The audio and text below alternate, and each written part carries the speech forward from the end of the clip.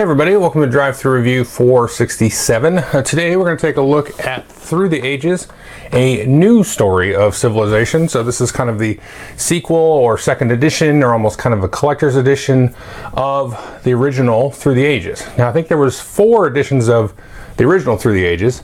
None of those had rule changes, I don't think, between them. There might have been small tweaks. This has a couple of significant rule changes from that edition, as well as some updated and kind of rebalanced cards.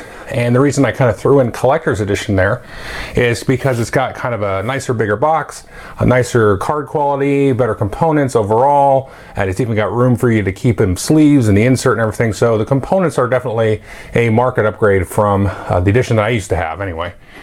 So what is this game? It plays 2 to 4 players. It's a Civilization themed game. We'll talk more about that in the review, but it's a card drafting game with lots of resource management, managing what your workers do. You might send them to be in a mine, or they might act as an army of some sort, and you're doing all of this and directly interacting with the other players, maybe taking cards that they want from the draft supply, attacking them with wars, or raiding them, or doing other kinds of aggressive acts towards them. And you go through the ages, and there are, well, technically there's 4 ages, but there's basically 3 ages. Well, I guess there's actually 5 ages. So you start with a simple age of antiquity, which is 1 round, and then you play through the first age, the second age, and the third age, and then you trigger the end of the game, which is considered like the 4th age, where you score some end game points. Probably, if you did good, you will. So let's talk about how it works. And I'm not going to get crazy detailed with the rules. The gameplay itself is actually pretty simple. Once you get used to it, the mechanics of what you do on your turn are relatively simple, but the strategy and kind of playing the game so that you don't get beat over the head with the resource management and like feeding your civilization, that's very tricky to play. I'll just give you a little bit of a heads up. I played the original, I think 5 times, maybe 6. It's been, some years since I played it and since I first learned it. And I've played this now a total of 6 times, the new edition. And so the old edition I didn't care for that much. Like, I give it a 6 on BGG, and I don't hate the game, but it's not something I ever really wanted to seek out and play again. I do like this one better, but let's kind of leave all that stuff for the review. I just want to give you a little bit of a background on my sort of history. So let's jump in and look at how the game works a little bit, and then I'll jump in and tell you what I think. Okay, here's Through the Ages, a new story of Civilization. Just wanted to show you a quick kind of component note with the box here. I actually have picked this up and twisted it around a few times. Here you can see it's got the 2 rule books. This is the handbook. Definitely give this one a read. Now, my edition did not actually come with this. I had to send away and get a replacement copy.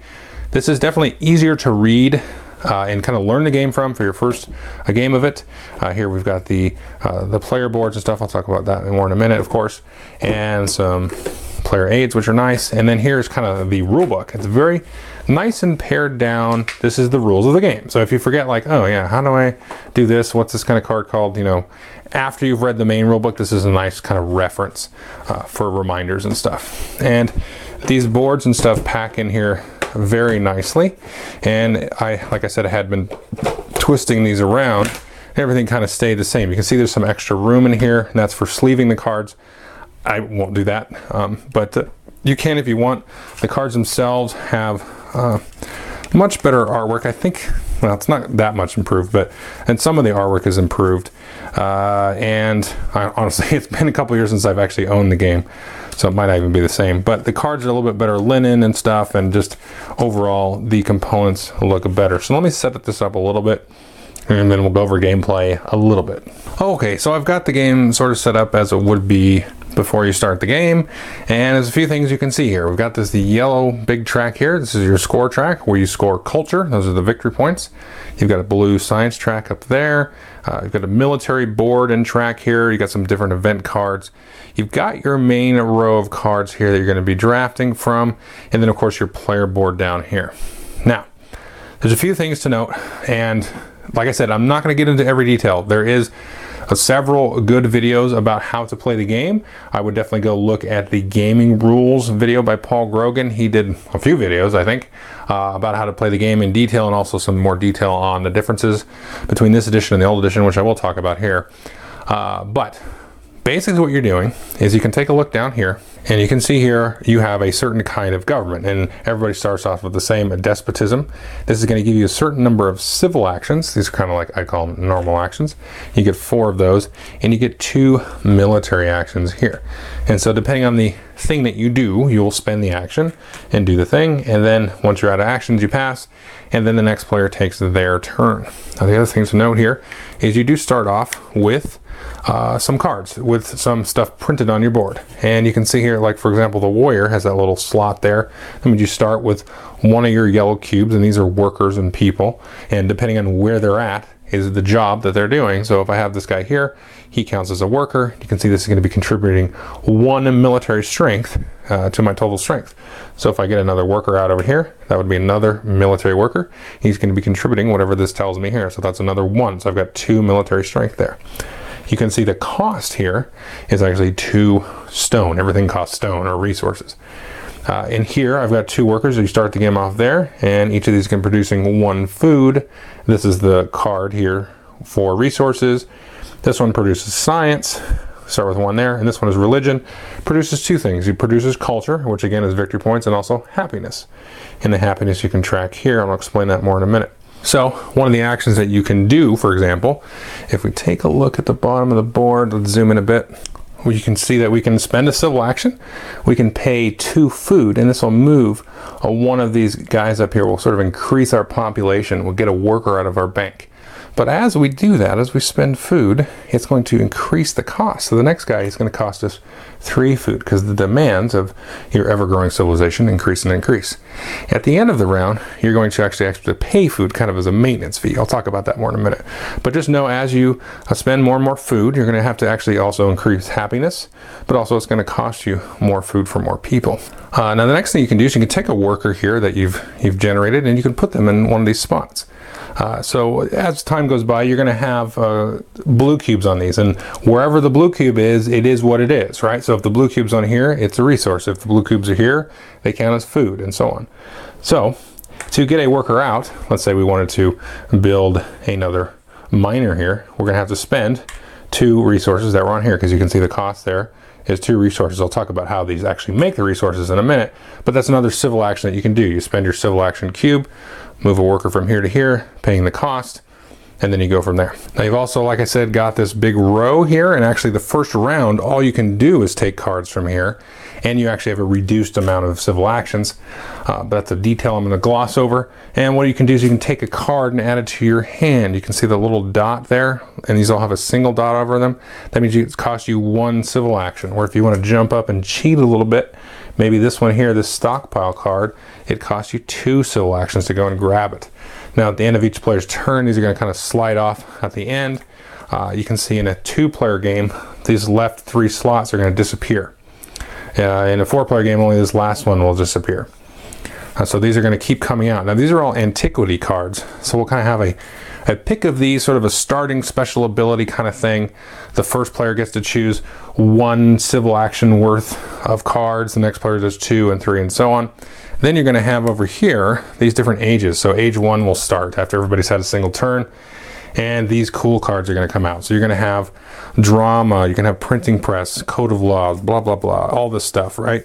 You're going to have new leaders come out. So you're going to have different wonders come out that you can construct, and all this stuff. So these are all going to come out. They're going to get cheaper as time goes by, and then you get to actually add them to your hand. Now, the other types of cards are these gray cards. And at the end of every round, if you have any leftover military actions, you're going to draw that many of these cards. Now you do have to discard down to your hand limit first and then draw, but you will get some extra of these. And these are the cards that are going to help you fight other players, add for defense, and all kinds of cool stuff like that. You might trigger events. You might even have some cards that are like a pact. So you put this here and say, hey, Billy, you're the B player, so you're going to get this benefit, and I'm going to get the A player benefit. So this one says maybe Civilization A can use food as a resource. Civilization B can use a resource as food. And there's all kinds of cool stuff like that. So you're going to get these at the end of each round, and you can actually discard these as defense and so on. So a couple things. If you take a wonder, which would be one of these purple cards, you'll take it and put it in front of you, and the rules say to tap it show you that it's not been built. You can only ever have one kind of wonder under construction, and you need to take actions and spend this many of resources. So 2, that would be one action to spend 2, and then 2, and then 2. So it might take you multiple turns even to build that. Now once you build it, you're going to get the benefit. So in this case, you're going to get 1 victory point and then 2 happiness. The other kind of card here are these leader cards. You can take and you can only actually ever have, even in hand, a leader from a particular age, 1 leader. So you can only have 1 antiquity leader, and you get, then it costs you another action to actually play that leader. And then they have these all cool special thematic abilities that they give you. The yellow cards are kind of like action cards. These you can take. You can't play them on the turn you take them. So you spend an action or 2 to take them. Then on the following turn, you can play it for one of your civil actions and do whatever the cool effect is. Now there are other types of buildings and things. Well, most of them have science here. So you can see these 2 warfare ones. So you can take this off the card row on a turn, and on that turn or a later turn, you can then spend the science to actually get it out into play. Now you actually heavily necessarily constructed. Now these blue ones are different because once you play these out, you pay the science cost, they're out, and then you've got it. So this one will give you 1 military strength and then 1 military cube. You can't actually have, I should say, have 2 of the same card in play, but you might also get this drama card here. And so you can see you might draft it off on a turn, and then later that turn or another turn you'll pay 3 science and you get it out. Now you're not actually constructing or generating any of these points or happiness until you actually put a worker on it. You can see there's a cost there.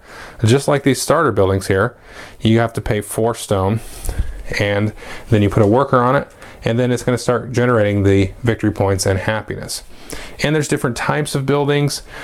You can see there's also government here. You can see here it costs you 8 science. This will actually replace your government, and you're going to get different special abilities sometimes, and also different amounts of civil action cubes or military cubes. You can see you get 1 more of each here. There's also a building limit. So you see it says 3. That means you can only have 3 of a certain type. So if we zoom in here, then we can see here, like this is a lab type, and this is a temple type, and this is a artistic type, the little icons there. So you can get multiple cards of each type. So here's an alchemy, but you can see it's also a lab. What that means is usually actually you put these like that because you can upgrade directly of the same type. You can only have 3 workers like this if this is your government. You start with a despotism, which only has a 2, but you can only have 3 buildings of that given type based on that icon there. Then you can see this one generates 1 science. This will generate 2. So even if he's sitting up here and these 2 are sitting down here, you're going to generate of 1, 2, 4 science based on where they're at.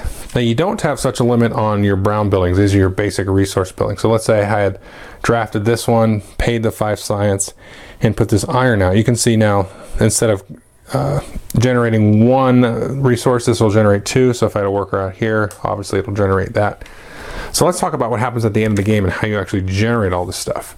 Well, the first thing you're going to do is discard excess military cards. So these gray ones here that you have, any in excess of your total possible number of military actions, in this case 2, you'll discard down to 2. Then you're going to score. So any workers on stuff that you have that are scoring victory points, like with maybe we've got 2 here and 1 there, so we're generating a total of +4 victory points. We're going to score the victory points and the science. So you keep track of what you're generating. So let's say, like I said, we're +4 on victory points. We have 2 religions and 1 drama. That's giving us +4. We can just move that here. We can always audit what we have in front of us, or also quickly refer to it here. So every round we're going to generate 4 victory points, and maybe we'll get more stuff, and we'll be generating 10 points every turn. And you start to really accrue that as you move through the ages. Well, the same with science here. So right now we're generating, let's see, 4 science as well, because we had 2 on the philosophy and 1 on the alchemy. So every round we're going to be generating 4 science. And remember I talked about spending science to get the cards out. This is stuff that you spend, so you're going to lose science, and then you're going to start gaining it again every round. So after you have generated a certain amount of victory points in science, you're going to check for corruption.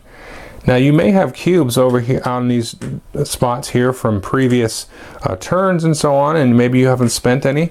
You're going to look down here. You can see this says -2 resources there.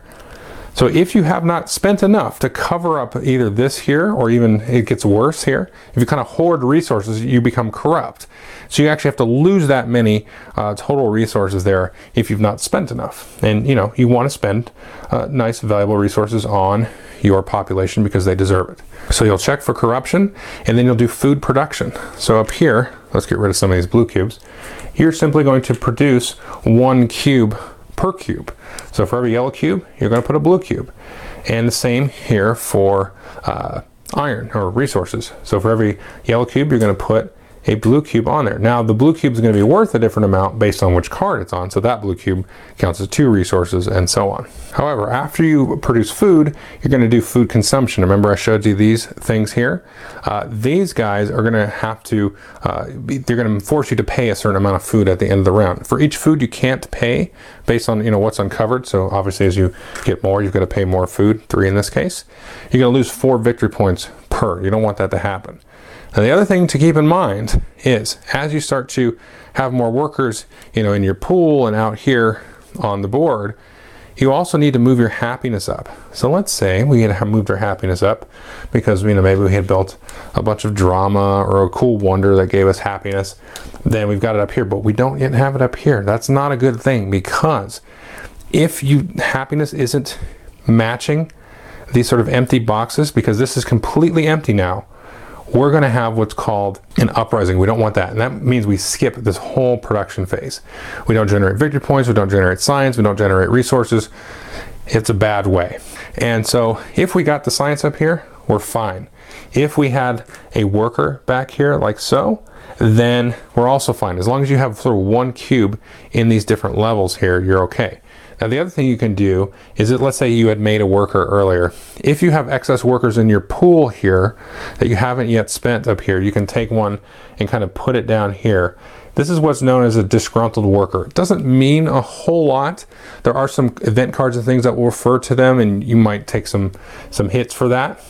But what you really want to do is figure out a way to spend that worker or increase your happiness in other ways so that this happiness moves up, and then he can kind of go back and do a normal job like, fight in the military or, mine resources for you. So all that's going to happen at the end of the round. And then again, you're going to draw military cards based on the number of cubes that you didn't spend that are the military cubes. So the only other thing I really want to mention, I do apologize for kind of glossing through this, is before you take your actions each turn, there is what's known as a political phase. You can do 1 political action. And a lot of times it's going to be playing these different cards here. I grabbed some H2 cards. And you can see any of these cards, and again, these are the gray military cards that you'll draw at the end of every turn. Any of these cards that have a crown on them, you can play during your political phase. Again, that's a little phase that happens before your action phase. So for example, this one is an aggression. And this says, take up to 5 science from your rival. So literally steal the science. They go down and you go up. This also costs you military action. So before you even start your turn, you're already down a military action. Now the way this works, if I play an aggression card, there's several kinds of aggression cards that do different things. I play it targeting Billy, and he says, okay, and we compare military strength. And remember, as you build up troops and things, you'll get other cards. For example, you might get knights and stuff here. So for every cube on these knights, it'll actually generate 2. You track that on this board here. We're going to compare military in the case. So if I have, let's say I have 5 military and Billy has 3. He has the opportunity to discard these military cards, these gray cards, as defense. Now he can discard as many as he has total or possible military actions. So if he was starting the game, he could discard up to 2 cards. So if I have 5 and he has 3, he could just say, oh, I'm going to chuck these 2 cards. Boom. He gets +1 defense for each of those. So that in this case would be silly for me. And that's actually a rule change, just discarding any card you want. Now there are also, let me find one. B1 in here. There we go. Defense cards. And these are dual purpose. You can use them for colonization and defense. I can discard one of these. That's going to give me +4 defense. Okay. So you want to be pretty far ahead of somebody, or maybe they don't have very many military cards in their hand. So you take a risk playing into defense. Now you can also play these event cards here, and these don't cost you anything.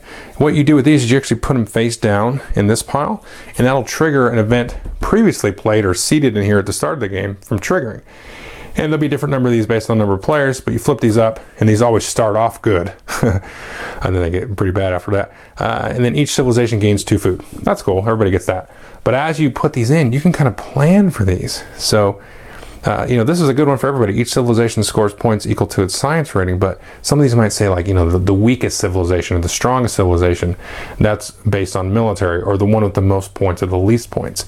So you put these in, and then you'll know maybe 4 or 5 turns down the road, or after 4 or 5 events have happened, your event might come up because you shuffle the new ones in as you go through this deck here. So that's a cool, interesting thing there. We got other aggressions. I showed you the packs where you can do those. Now some of these are formations, or tactics I should say. These you get out of this deck, but you don't play in your political phase. You play this during your normal turn. You can see this costs an action. So you're going to look at the type here. So you can see, well, let's get a better card here. There's certain military types here, and so it's different, like tanks and rockets and air force and knights and all kinds of guys through the ages have different icons. So in this case, if I have like 2 let's say 2 cannons, then I will get a little bonus here. So once you play this, then this is going to be out in front of you, and if you have 2 cannons constructed, you've got 2 sort of workers on a cannon card, you're going to get +5 or +3. Now you need some to be the age that matches here to get the full bonus, but if you have weaker ones from like a previous era, then you only get the minor bonus, which sometimes is worth it. Now the first time that you play this, only you have it, and then after that you're going to put it up here in the center, mark it with your special token there of your color, showing that you still have it. But now other players can come along, and they can always spend 2 military actions to copy that. So they've kind of learned your military techniques, and that's a change. You couldn't do that copy action. Is there a war in here? Oh, let me find a war. So here's an age 3 war, a war over culture. So when I play this, it's a little bit like an aggression, but I play it on my turn at the start of my turn in the political phase. And then I try to build up my army and increase my strength. And then once it gets back to me, whoever I play this war on and target it, we're going to compare military strength. So if I play it, and I played it against Billy, maybe Frankie's next, he takes his turn, Billy takes his turn, and now he knows this war's happening at the start of my next turn, he's going to try to build up his military strength. And most of them work like this. So this one says the victor takes 5 points plus points equal to the strength advantage. So you're going to look at the difference. So if I had 20 military and Billy had 15, I would get 5 from there, plus the difference, which would be another 5. Or I could lose it. Billy could also increase. Now there's no like playing defense cards or anything. You just have a whole turn to kind of prepare and do that. And those are kind of big at the end of the game. A lot of these age 3 events you're going to play, and then they're going to score there at the end of the game. And so that's kind of like your end game points. You might get some that you're going to score kind of typical your stuff. If you have a lot of science or a lot of happiness, you're going to score points based on one of the stats that you've been increasing throughout the game. And that's pretty much the ball game. Okay, so that is Through the Ages, a new story of civilization. I do apologize for kind of glossing over the rules. This is a tricky one to explain the rules because there's a lot of, there's kind of like a lot of exceptions and things, and just a lot of different occurrences that can happen, throughout the game. I would definitely, like I said, go watch Paul's video there at Gaming Rule. That's a nice, good overview, I think. And the rules themselves are pretty straightforward, though. I think the rule book was fine. I definitely read it again to brush up on, the changes, of course, and to kind of refresh my memory. And so I think it plays pretty easily once you get into it. It is a long game. I just taught this to 2 new players last week. We played a 3-player game, and it took about 4.5 hours to play the game after about a half an hour rules explanation. So you're in there for the big crunch with this one. The game has grown on me, so I'm just going to kind of get into opinion pieces here. The old one bothered me with how the military worked, and they definitely have taken huge steps to making that not as egregiously as much of a snowball as it was before. Because before you had the aggressions that you had a harder time defending against. You also had to sacrifice troops to a degree. I don't remember the exact rule for that. I didn't talk about colonization. I'm trying to stay on track though. But it was a little bit more egregious in that way, where you really had to keep the military up. Now you still have to do that here. You cannot ignore it whatsoever. But I will say the aggressions themselves, where you just kind of play the card and then the guy has a response, possible response to, you know, play defense cards, that has been nerfed for sure, because you can discard any card and you maybe likely have a defense card, or, you know, you have to kind of play with the mindset that your opponent does have it. The wars, I don't feel like they've really been nerfed. You can really beat somebody over the head with it. Now that's one of the problems I have with the game as well. So, like I said, I give the other one a 6. This one is kind of teeter kind of between a 7 and an 8. I definitely am leaning towards an 8 though. The one problem with it is that you still have, and I'm gonna kind of get these problems out of the way, is like the war, for example, is you can find somebody that has been kind of screwed over by the cards coming out, and they don't have as good of a military, so you can kind of prey on the weak player here, and so that feels like a little bit icky, and that also kind of compounds itself with some of the resources. So I showed you the iron that comes out, so you have your 2 basic resources, food and like the stone resource. If you miss out on one of those upgrade cards that allows you to produce 2 or 3 of a resource per worker, you can really set yourself back.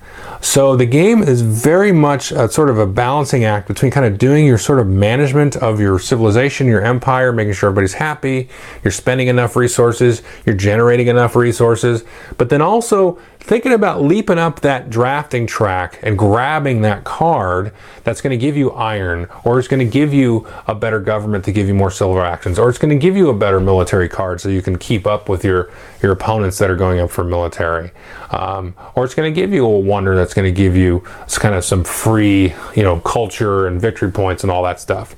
It's a real balancing act between doing that sort of management, that kind of, you know, sort of fiddly management, spreadsheet type management of your empire, and then grabbing that, oh, that's a good card, I gotta have that, I can't let Billy have that, you know. It's a management, it's a balance there. It's tough, it's a tough decision to make. It's not always an easy decision to say, let me spend those extra 2 civil actions jumping up there, maybe take a corruption hit, you know. You don't ever want to do that, but it's just tricky and it's tough. And if you kind of mess up a little bit, or just the cards don't come out in the right order based on the turn order and what people are taking, and you miss out like an iron or irrigation, which is going to up your production, or you miss out on a good military unit, or you miss out on getting a good tactic that goes with the military units you did draft, and your opponent got the perfect tactic card and they just jumped ahead of you in military. Now they're beating you up over with the war and they're taking your science from you, and then you're just like beating back. So you've got to know that going into the game is it can be very brutal, and there is a definite amount of luck to the game. But having played both editions now over 10 times, you can see a little bit of the mitigation that's possible to prevent that. I don't know that it's 100% possible to prevent that. I think at the end of the day, it's going to come down to a degree of luck. Especially from 2 like equal players, which is, you know, that's not necessarily the end of the world, but I just want people to be aware of that aspect. And there is a level of frustration to that, where it's like, you know what, I never got any dang iron. That doesn't make sense, because it, like, just because you know how to mine iron and now I don't forever, like that doesn't make sense. It doesn't, you know, it's not a civilization game. I can copy military tactics now, which is awesome, but I can't copy how to make iron or farm. You know, that's kind of weird. So I wish they would add that somehow, but I don't think that's necessary, actually. I do enjoy the game. I've come to really enjoy it. This is kind of like, it's sort of like Race for the Galaxy for me, where I kind of forced myself to play that, I think like 20 times, and I was like, okay, I actually like this now. Because, you know, that game and this game is kind of like, okay, they're really hard and complex, and there's a lot that's going on. And maybe I'm just dumb. Maybe I haven't given it enough tries. You know what I mean? And so this kind of fits in that same thing, where it's like, it's just a lot to absorb. There's a lot of different possibilities. Do I take the wonder? Do I take the leader? Do I take the action card? Do I take, you know, normal action and manage my guy? There's just so much happening that there's a frustration level too there. But now, as I've kind of grown to appreciate it more, all of those caveats I said before are 100% true. I do definitely enjoy the game. There's an addictive quality to it. I will say I've been playing online. You can actually go play this on Board Gaming Online and play it, and it's got a very I wouldn't, give the interface any awards, but it's definitely functional. And if you know the game, you can certainly play it. And I would recommend that as well. But there is a thematicness to this. And it's very elusive and hard to pin down.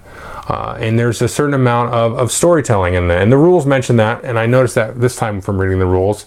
And I think that is the truth, because you're going to have funny things happen. Like a game that I was playing, today actually, my Johann Bach was my leader, and he got assassinated based on a war card or an aggression card. I can't remember which. And that was pretty funny because, why would you kill Bach, But he was generating a lot of victory points for me because he has this little ability that combos nicely with art tile buildings that give victory points anyway. So there's just interesting things like that. And the leader abilities are really thematic. The different wonder bonuses that you get are very thematic and interesting. And like I said, there is a nice kind of like juicy tension there between like, okay, I'm going to move guys around. We're going to make bricks. We're going to do this. But then there's this awesome new discovery coming up, this new innovation that's going to really propel our civilization forward. We really want to take advantage of that and spend a little bit of sort of like research, jumping up that drafting track to get one of those cool cards and get one of those little bonuses or get a monumental leader in history and help us move forward. So it has those moments, but there's a lot you have to claw through to get to that. And you have to put up with, like the last 3 days that I've been playing games, I've won 2 games and lost 1. And even the games that I won, I kind of still felt bad because I was like, man, I am just like dogpiling on person X. And, in the case of me, it was like, man, okay, it was close. It was a 3-player game we were playing. It was like super close until maybe the last 3 rounds. And then another player pulled ahead and it was like, okay, the game's over. And the game does actually give you the option of resigning. And I would say, don't feel bad about using it or be afraid to use that. You can just say, I got beat. We can start again or play again another day. That's definitely a possibility, and this is going to happen. You won't necessarily play every game to its end. Now, you still will. I'm not the type of player usually to resign. I might still play it out. But that's kind of where some of the cool storytelling moments come. Like you decimated, my civilization from the planet. Because like you can get an Air Force card, for example, that like doubles all your formations. And anybody that's in that formation, not all your formations, anybody that's in the formation, you get the double bonus out of there. And then you're like, oh, what? You have 45 military? Like, when did that happen? And then you just get wiped off the planet because they play a war on you and just take everything. So it has that element to it that's going to be a little bit of a claw through to get to. And so the reason I kind of was harder on the game initially is because it is a civilization game, and I do enjoy that theme a lot. I like the civilization computer games, and I've liked some of the different board games like that. Clash of Cultures is still my favorite. I don't like to usually talk about one game in another review, but for me, Clash of Cultures with expansion, I should say, is the better civilization game. I won't say it's necessarily as well designed, although I think Clash of Cultures is a very fine, awesome design. But the sort of knife's edge that this design walks is super impressive. It's a hard one for me to like recommend, to people because like all the caveats I said. But I think if you do want to get into it and you have a group or set of folks that want to push through it, there is a reward here, at the end of the day after several plays of it. And the theme does start to really come out. But when I sit down and I look at my favorite civilization game, the Clash of Cultures, that one feels more like a Civ game. So I do plan on doing a review of the Fantasy Flight Civilization game this year at some point, and also Exodus Proxima Centauri, which I played the first edition of, but I haven't played the new edition with the expansion and stuff yet. And I played the original Civilization, but I haven't played with any expansions, which fixes some of the combat and stuff that I had a problem with. So I do plan on doing those this year, but I would definitely put this probably right under Clash of Cultures right now for me in terms of a civilization game that I would play. It has a lot of those management elements that I love in a civilization game, but it doesn't have Well, I mean, it's kind of because it doesn't have a map too, which is kind of weird, but it doesn't have that sort of organic feel to it. It feels like I'm feeling like I'm being choked a little bit, but that's also like a good thing too. It's really weird. Anyway, I recommend at least taking a look at the game. You're going to have to kind of settle in for kind of the long haul with it, I think, to get anything out of it though. Okay, that is enough out of me. Take a look at it. Thanks.